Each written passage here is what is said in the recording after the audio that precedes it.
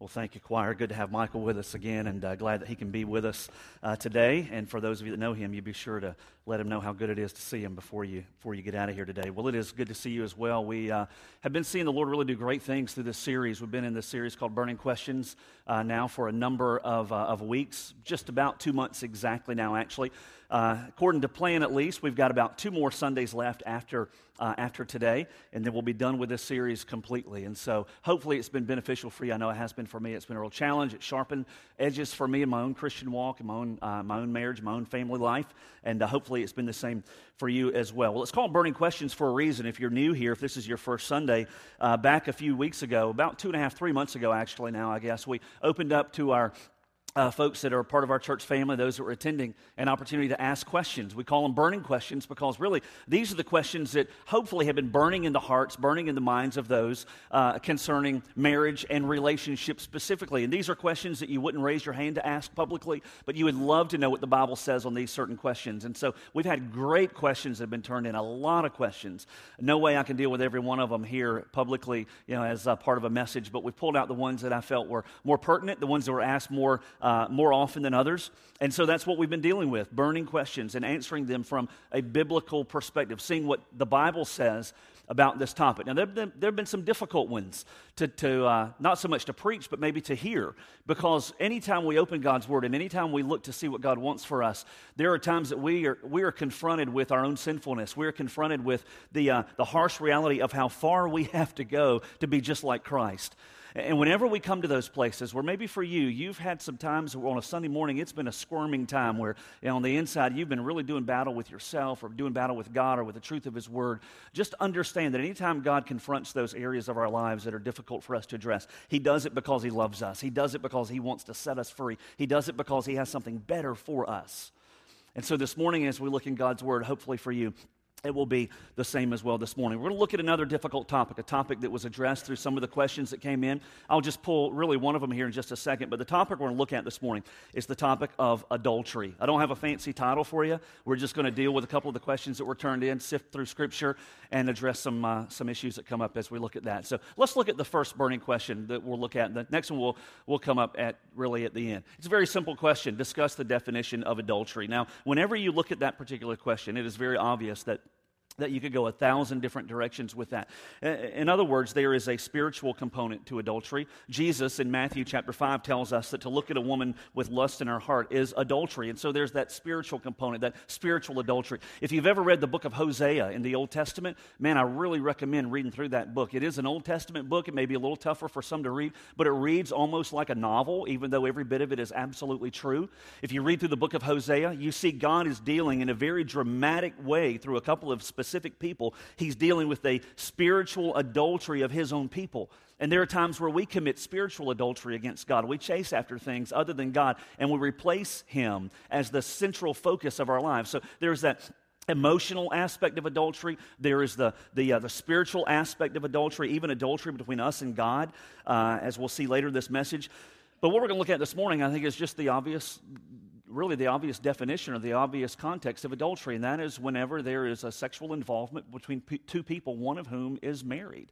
And for that person, it is the act of adultery. So we can take the question down off the screen. That's what we're really looking at this morning. And here's what I understand. It's much like last week when we dealt with the topic of pornography. I understand there are two groups of people here.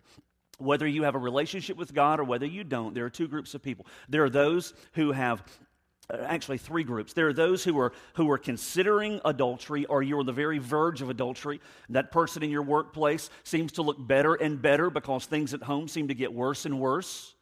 Or maybe you're a single person and you've met someone who just happens to be married, and you really don't see any issue with pursuing something with them, and you get a little bit further and further and further, and you're on the very verge of committing adultery. There's that person that I'm speaking to this morning who's on the very verge, and what I want to do is to absolutely scare the life out of you, and the Bible does a very good job of that. To be honest, I want to scare the life out of every single one of us here, because when we get to the end of this message and we look at the takeaway, the one big idea, the one key point we're going to look at, it's going to apply to every single person here.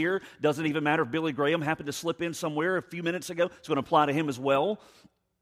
And so for us, we have to understand that whenever we get close to that line and we get close to stepping over that line and committing adultery, the Bible has some very, very strong things to say. So that's one category. But then there's the category of people who have committed adultery.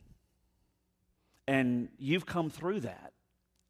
And if you could somehow step back in time and redo the choices you've made, you would do things much, much differently. And you don't need as much of a, here are the guardrails, here's the truth, here's how God views adultery. You need the restoration, you need the forgiveness, and you need the healing that God can provide. We're going to look at that here in just a little bit. And then there's the third group of those who are what you would say the innocent party, the one who is married to one who committed adultery. And your heart has a unique set of needs and a unique set of hurts. And you need healing in a unique way. And so we're going to look the best we can in just the small amount of time that we have. We're going to try to look at those aspects of adultery and what the Bible has to say about it. I would say that there is perhaps no greater blow to the heart of marriage than adultery. Having to face the ramifications, the effects of adultery, because what it does is it cuts at the heart of what marriage is. It takes the heart of the innocent spouse and it damages the self-worth. It grinds them into just about nothingness. It not only damages the self-worth of the person who was the innocent party, but it also ultimately ends up revealing itself as the ultimate deception for the one who commits adultery. That it ends up not being what they had envisioned, not being what they thought it would be. And their heart is left deceived. Their heart is left many times broken at times. There is a tremendous cost that comes with the choice to commit adultery. The cost individually, the cost spiritually, the cost collectively to the families that are affected, the families that are involved. The cost could not be higher. There is no greater damage done to the heart of marriage than the choice to commit adultery. It is worse than facing bankruptcy, worse than facing the loss of a child, worse than facing the loss of a job. Virtually every scenario you could paint, adultery strikes deeper and it strikes harder than any of those things that you could ever face. The very first week of this series, we looked at the foundation of marriage, and the takeaway, the big idea from that day was that, one of the big ideas was that marriage is a covenant, not a contract.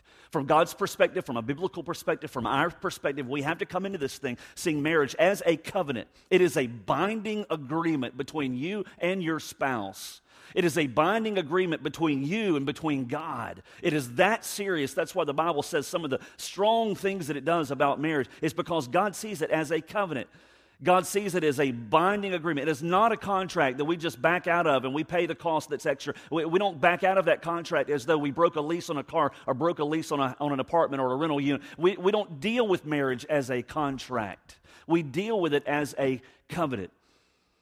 So this morning we see, even from the very first week of marriage as a covenant, that it ties into the effects of adultery. And let me just say this, that there are going to be some questions that are going to come out of this message that hopefully we'll deal with in 2 weeks. In 2 weeks, the very last message of this series, we're going to look at the topic of divorce. Had numerous questions that came in about divorce. What does the Bible say about divorce? What do certain verses mean as they apply to the topic of divorce? And so much of what we're going to look at this morning, we're going to continue, so to speak, in 2 weeks when we look at what Scripture says about divorce. But I want to scare you today. I want to scare you senseless today, and myself as well. I want to rattle your cage. And I want each of us to leave here knowing that the stakes have never been higher, that the enemy has never been more venomous as he attacks marriages, and that it's this aspect many, many times that ultimately he uses to bring about damage that we can never even imagine. Been in pastoral ministry 10 years, been in ministry for 22 years now. And I would say that especially as a pastor over the scope of these 10 years, that I have counseled from a pastoral perspective many, many, many couples and individuals that have walked through this issue. From our community, from within our church. I've seen the look on the face of a wife with tears and a heart that is broken as she's had to walk through the valley of dealing with a spouse who committed adultery against her. I've dealt with those men and women alike who have made the decision to commit adultery, and to see that look in their face, that "what have I done" look,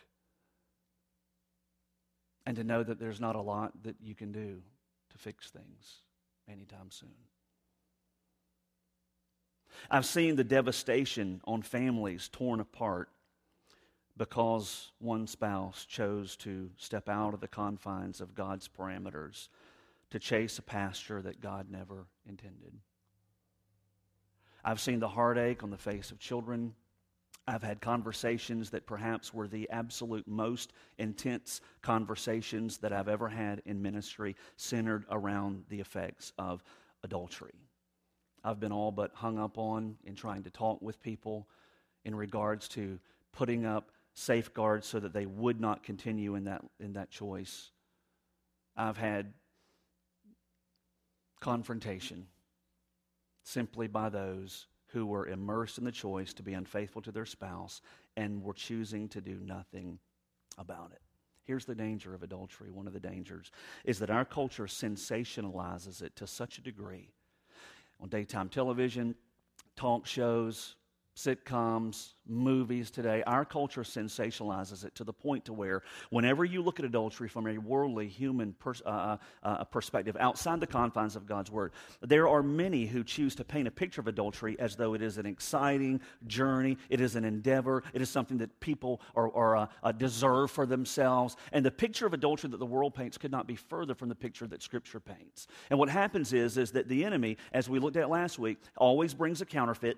God has the ideal for marriage. He paints it clearly in His Word. Faithfulness is a part of that ideal. And what we see is that the enemy comes with his counterfeit, and he tosses that Lord out there, and he says, hey, what you're lacking in your marriage, you could have here in this relationship.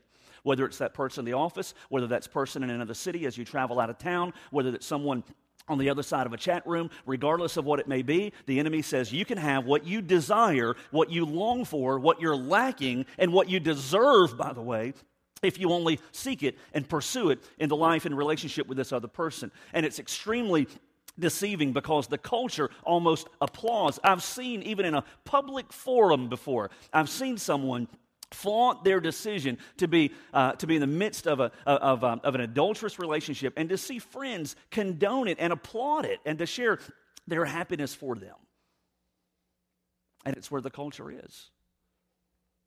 So far from the parameters that we see in God's Word. Ron Herod wrote a book a number of years ago about marriage. Listen to what he says. He says, in our society, a call for marital fidelity is like a solitary voice crying in today's sexual wilderness. And I couldn't agree more. We take a stand for faithfulness in marriage, and you will be the lone voice in a wilderness in this world. So what does Scripture say? Let's take some time to walk through it. Turn with me, if you will, to the book of Proverbs, chapter 5. Proverbs, chapter 5. When we're done here today, I will have left verses out. It's going to happen.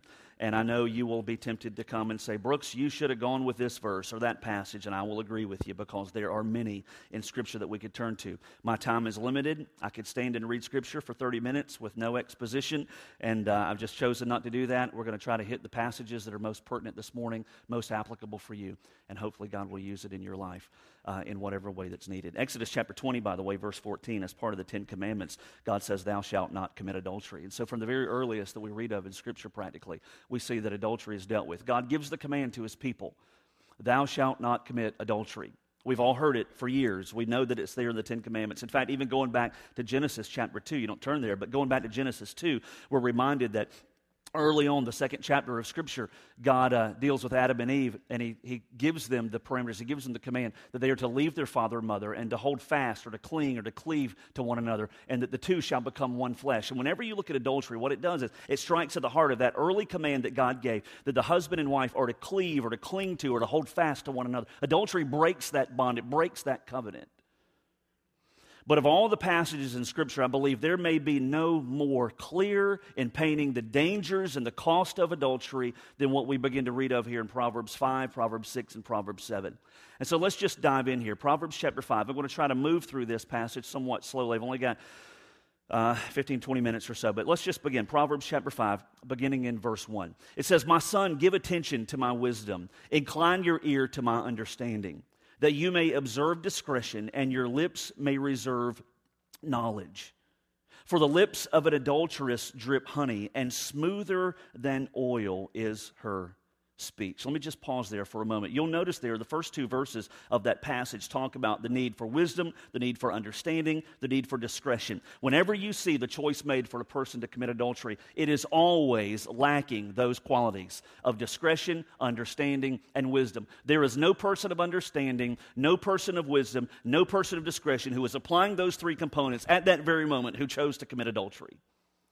And so if you're at a place where God's Word is becoming less and less important, if you're at a place where the passion that you have for God's Word is becoming less and less intense, if it is rare that you open God's Word outside of a Sunday, and if there is inconsistency even there with your attendance and your attention to sitting under the teaching, the preaching of God's Word, if God's Word and if a passion for Christ and if a devoted walk with God is becoming less and less and less of what it used to be very, very careful, because more than once in Proverbs, it ties the choice to commit adultery and the lure and the attraction of the adulterous person with a failure to apply discretion and wisdom and understanding to their life. It says in verse 3 that the lips of an adulteress drip honey. You don't have to turn here, but just listen to this. It's in the Song of Solomon, the Song of Songs. Listen to what it says in Song of Solomon, chapter 4, verse 11. Your lips, my bride, drip honey. We won't camp there for very long. The context of that is that this is being spoken between husband and wife. Your lips drip honey. But in Proverbs chapter 5, it's saying that the lips of an adulteress drip honey. See, here's the way the enemy operates. It's that he begins to blur the lines between faithfulness to one spouse and desire for one who is not our spouse.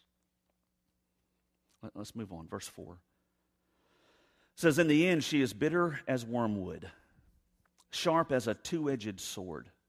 Her feet go down to death. Her steps lay hold of Sheol, which is an Old Testament Hebrew word that references the grave. So, Brooks, I've known countless people that have committed adultery that didn't die. It's not what it's speaking about. Her feet go down to death. It will be the death of everything you cherish. You choose to commit adultery. And the Scripture bears witness to that.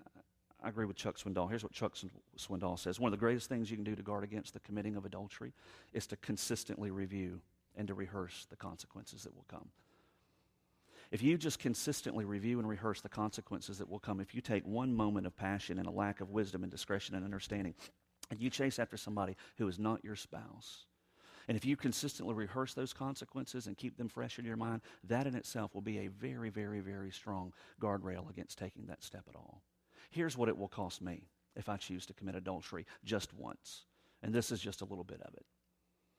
I will have the very, very difficult conversation with my wife that I would pay as much money as I possibly could pay to not have to have. And I ought to have to sit and look into the eyes of my precious wife that I have committed my life to. And I would have to see on that spot her heart break as I share what I would have done. And after that conversation is over, I would have to sit down with my 7-year-old Hannah, and I would have to sit down with my 5-year-old Drew. And I would have to tell them why very possibly marriage as they've known it, family life as they've known it, will be no more. And I will have to share with them why they won't be able to come after school and play in my office because Daddy won't be working there anymore. And I will have to have the conversation with my mom who raised me not to live that way. And I will have to see her heart perhaps break as I share with her, if I'm man enough, what I had done and why I had done it. I would have to stand before our personnel team if I was not chicken enough, and I would have to tell them what I had done and hear the words that I was no longer able to serve here in the capacity of pastor or in whatever capacity that I had served before. I would have to stand before you as a church family, as a congregation, and I would have to, if I had the heart and if I was a man enough to even do it, and I probably wouldn't be, and I would have to look at the shock and the amazement that one man who had stood here for 10 years to preach the gospel and to set the bar as high as I possibly could, though I confess my humanity, though I confess my weaknesses and how far I've got to go, I would have to see the absolute utter astonishment that I could say the things I've said for 10 years and make a choice such as that. That would be a tremendous cost in itself. I would lose my job, I would lose my marriage, I would lose my family very likely as I know it. I would have a judge tell me when I could see my kids again very possibly. I would have to ultimately see my whole life crumble and change right there before my very eyes.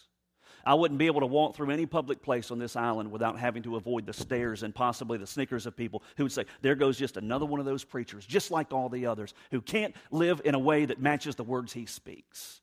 And I would have to watch as it all explodes on Facebook. And I would have to hear about the comments from friends. And I would have people shun me.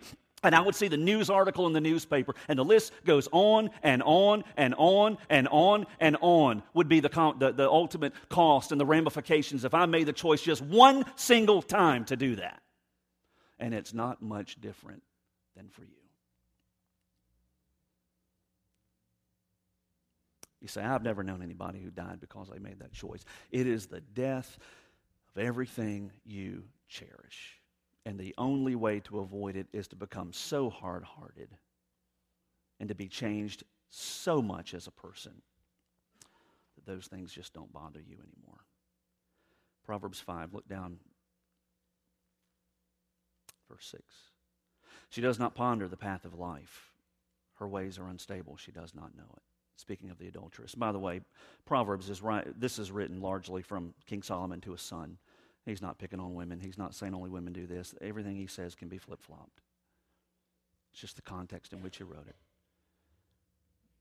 Hey, that offending partner that you may think looks so good, she or he are not thinking about your life. They're not even thinking about their own life. Why are they going to look out for yours? Verse 7. Now then, my sons, listen to me. Do not depart from the words of my mouth. Keep your heart far from her, and do not go near the door of her house. Or you will give your vigor to others and your years to the cruel one. Strangers will be filled with your strength. Your hard-earned goods will go to the house of an alien. And you groan at your latter end, when your flesh and your body are consumed. And you say, how I have hated instruction, and my heart spurned reproof. I've not listened to the voice of my teachers, nor inclined my ear to my instructors. I was almost in utter ruin in the midst of the assembly and the congregation. Solomon shifts gears here, verse 15. He becomes very practical. He says, drink water from your own cistern, fresh water from your own well.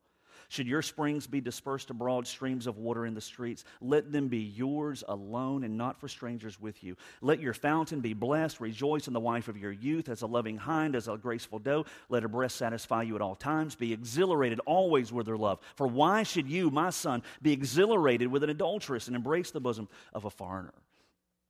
It's a practical plea going all the way back to the very beginning of Genesis chapter 2 when it says that a husband and a wife are to hold fast and to cleave and to cling and to become one flesh. It is pleading to drink of the fountain that is yours that God has given you. It is a plea for unity, a plea for oneness. Look at how he finishes this proverb, verse 21. He says, for the ways of a man are before the eyes of the Lord, and he watches all his paths. His own iniquities will capture the wicked, and he will be held with the cords of his sin. He will die for lack of instruction, and in the greatness of his folly, he will go astray. King David never knew the morning he woke up, captured in 2 Samuel chapter 11, that his life would change that day. It was an ordinary day. He had sent his troops out to war. It was the spring. It was a time when he should have been there with his men at battle, but for some reason, this day he had chosen to stay back. He walked out on the palace roof. Customary, probably, for him to do that. This particular evening, the Bible tells us in 2 Samuel 11, he happened to look, and he saw on the rooftop nearby a woman. Her name was Bathsheba, and she was bathing. We could discuss whether or not that was appropriate for her to do that. Doesn't play into the conversation. She was there.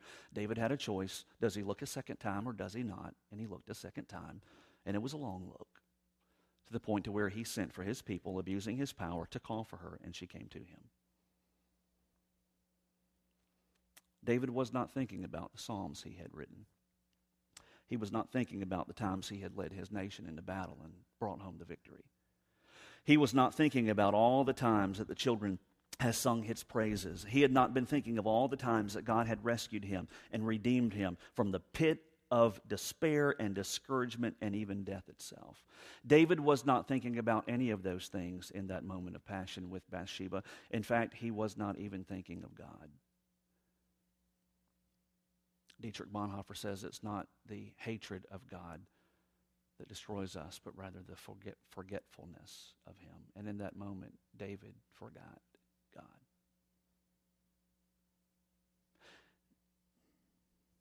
The man described as the man after God's own heart, hero of the Old Testament, defeater of Goliath, king of Israel, who served in the golden years of Israelite history, if he could make a choice such as that, let me just say, it's a choice that any of us could make in an instant. Flip over with me, if you will, to the book of Psalms chapter 51. I want you to see something here. The Psalms become more alive when we understand the context in which they were written. Psalm 51, if you read your uninspired addition there to the beginning of Psalm 51, your Bible may have a explanation paragraph before chapter 51 begins. If it does, it'll explain to you that this Psalm, chapter 51, was written by David after he was confronted 1 year after the fact about his adultery with Bathsheba. Listen to the plea of David's heart 1 year after running from God. Verse 1 says, "Be gracious to me, O God, according to your loving kindness. According to the greatness of your compassion, blot out my transgressions. Wash me thoroughly from my iniquity. Cleanse me from my sin. For I know my transgressions, and my sin is ever before me." You see, he ran for a year, but he couldn't run from the memory of what he had done. He couldn't run from the truth of how his relationship with God had been damaged and how it had been affected because of the sin that he had committed. Verse 4, he says, "Against you, you only I have sinned and done what's evil in your sight, so that you are justified when you speak and blameless when you judge." David confronted his sin. What does the person say before they commit adultery? What's some of the justifications that come whenever a person chooses to commit adultery? Let me just throw out a couple here real quickly. One of the justifications that's often said is that God will forgive me. Hey, God will forgive me for this. Almost had somebody tell me that years ago, almost that same exact thing. God will forgive me. Yeah, God will. He'll forgive you and He'll wash you clean. But it will only come, you will only experience that forgiveness, Christian, and that restoration when you come through a period of repentance, which doesn't just mean, "Oh, God, I'm sorry." It is a repentance and a brokenness. Repentance and brokenness. Steve Farrar describes repentance as the dry heaves of the soul. Now, I don't try to get too gross here. You ever had the dry heaves? It is not a fun experience. It is whenever we come to the place, repentance, when we so are repulsed by our sin that it's as though we can't even control our reaction to it any further. We are repulsed and we abhor what we've done in our sin. It will require coming to that point. And at that point, you will likely see the brokenness and the loss. Why? Because Proverbs already says that adultery will steal everything that we cherish. Yes, God will forgive. Yes, He will restore. We'll see that in just a moment. But it will require you coming to a place of such brokenness over your sin that God would desire that you just stay within the guardrails and not have to traverse that valley. God will forgive me. Yes, He will. But He won't always just simply take away the cost. Some will say there's nothing wrong with it. Co-workers are doing it. Read about it all over Facebook. There's nothing wrong with it. Breaking the heart of your spouse, breaking the heart of your kids, losing the things that are precious to you, dishonoring the name of God, dragging the name of Christ and His sacrifice through the gutter. What exactly is right about that?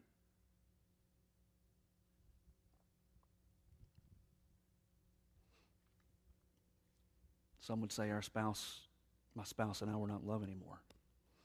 Deserve this. It's still a covenant. Scripture is still clear. The remedy for a fizzling of the love is not to go out and commit adultery. You got to address the aspect of love. And committing adultery is not the way to do that. And so Scripture paints a picture for us that is sobering. And I summarize it with this one simple principle, and I hope you'll jot this down, that we must live as though adultery is but one weak step away. You will benefit, and I will benefit, when we live as though adultery is but one weak step away. And listen, it is. Trust me, it is.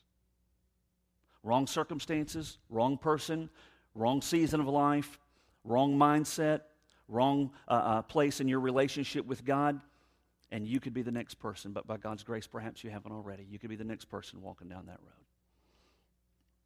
Next week, we're going to look very practically at some questions that came in, very pointed questions. What can I do to affair-proof my marriage? We're going to look practically next week. You're going to leave here today thinking, why didn't you give me more to help guard against this? Next week, we're going to do that, so don't miss it. If you can't be here, listen to it online. But next week, we're going to look at the practical things that we can do to affair-proof our marriage. Let me hit one more question, and then we're going to be done here in just a second.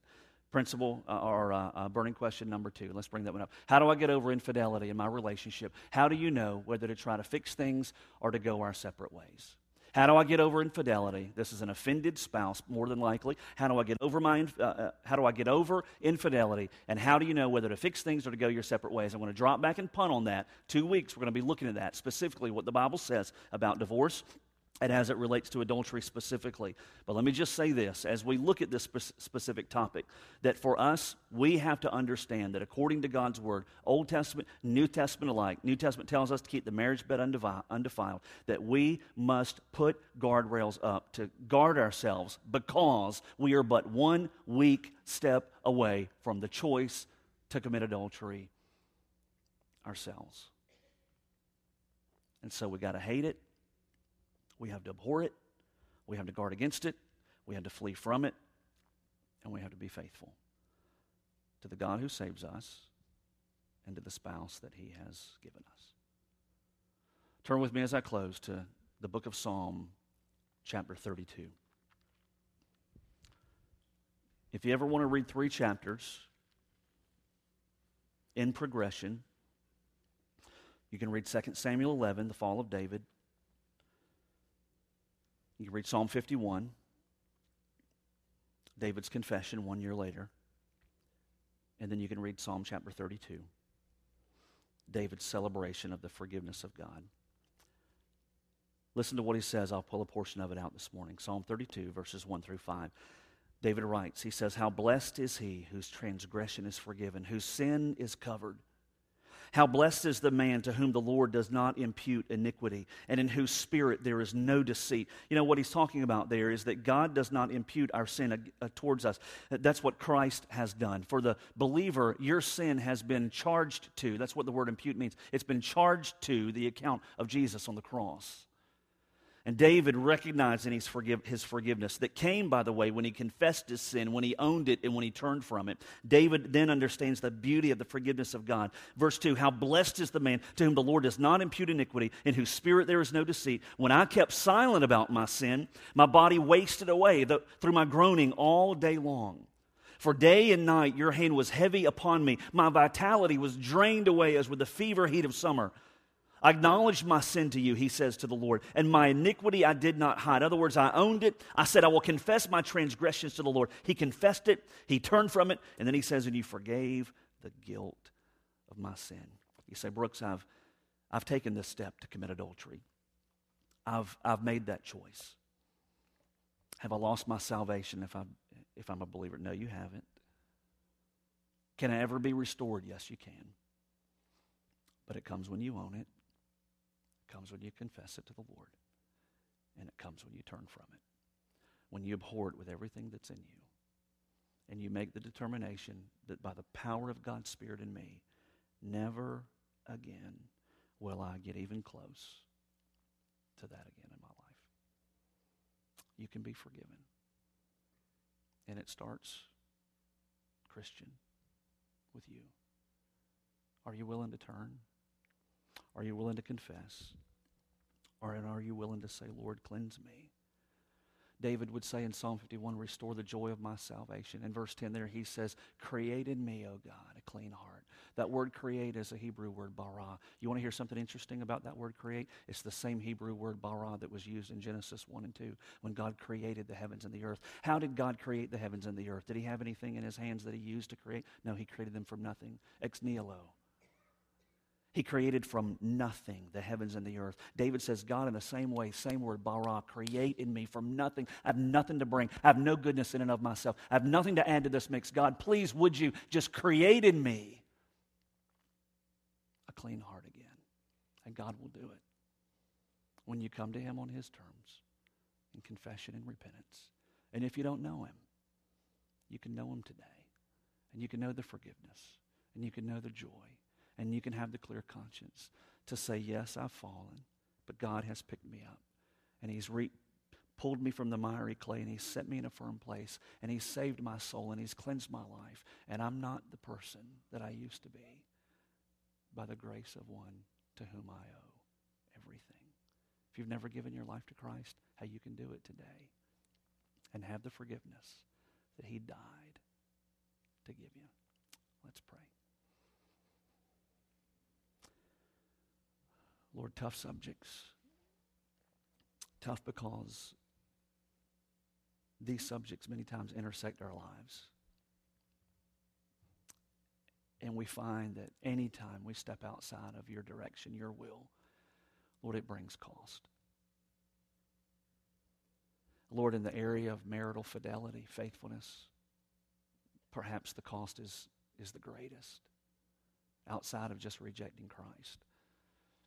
Lord, it's there that hearts break, that families are sometimes just torn apart, multiple families.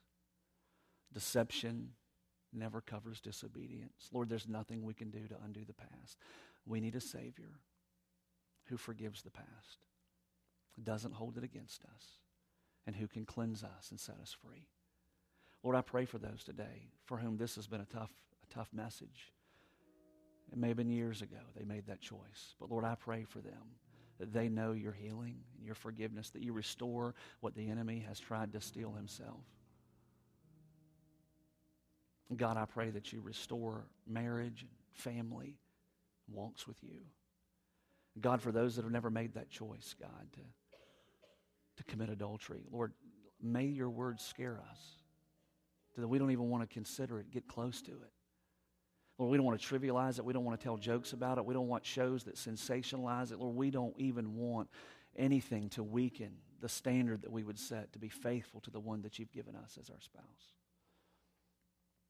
And so, Lord, keep us clean. Keep us close to you.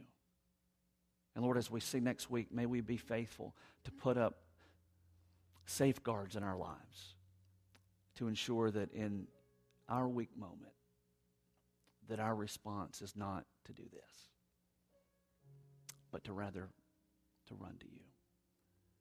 So Lord, bless whatever decisions are needed today. For those that don't know Christ, Lord, may they realize that the Savior has given himself for them, just for them.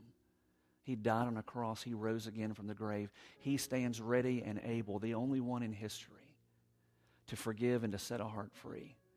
And so may those who don't know Jesus today choose as an act of their will to turn from their sin, to hate their sin, and to cry out to Jesus, to come and to invade and to take over their life, and to forgive them and to set them free. So bless these decisions, we ask, Lord, and be glorified in our choice to obey today. For it's in Jesus' name we ask. Amen.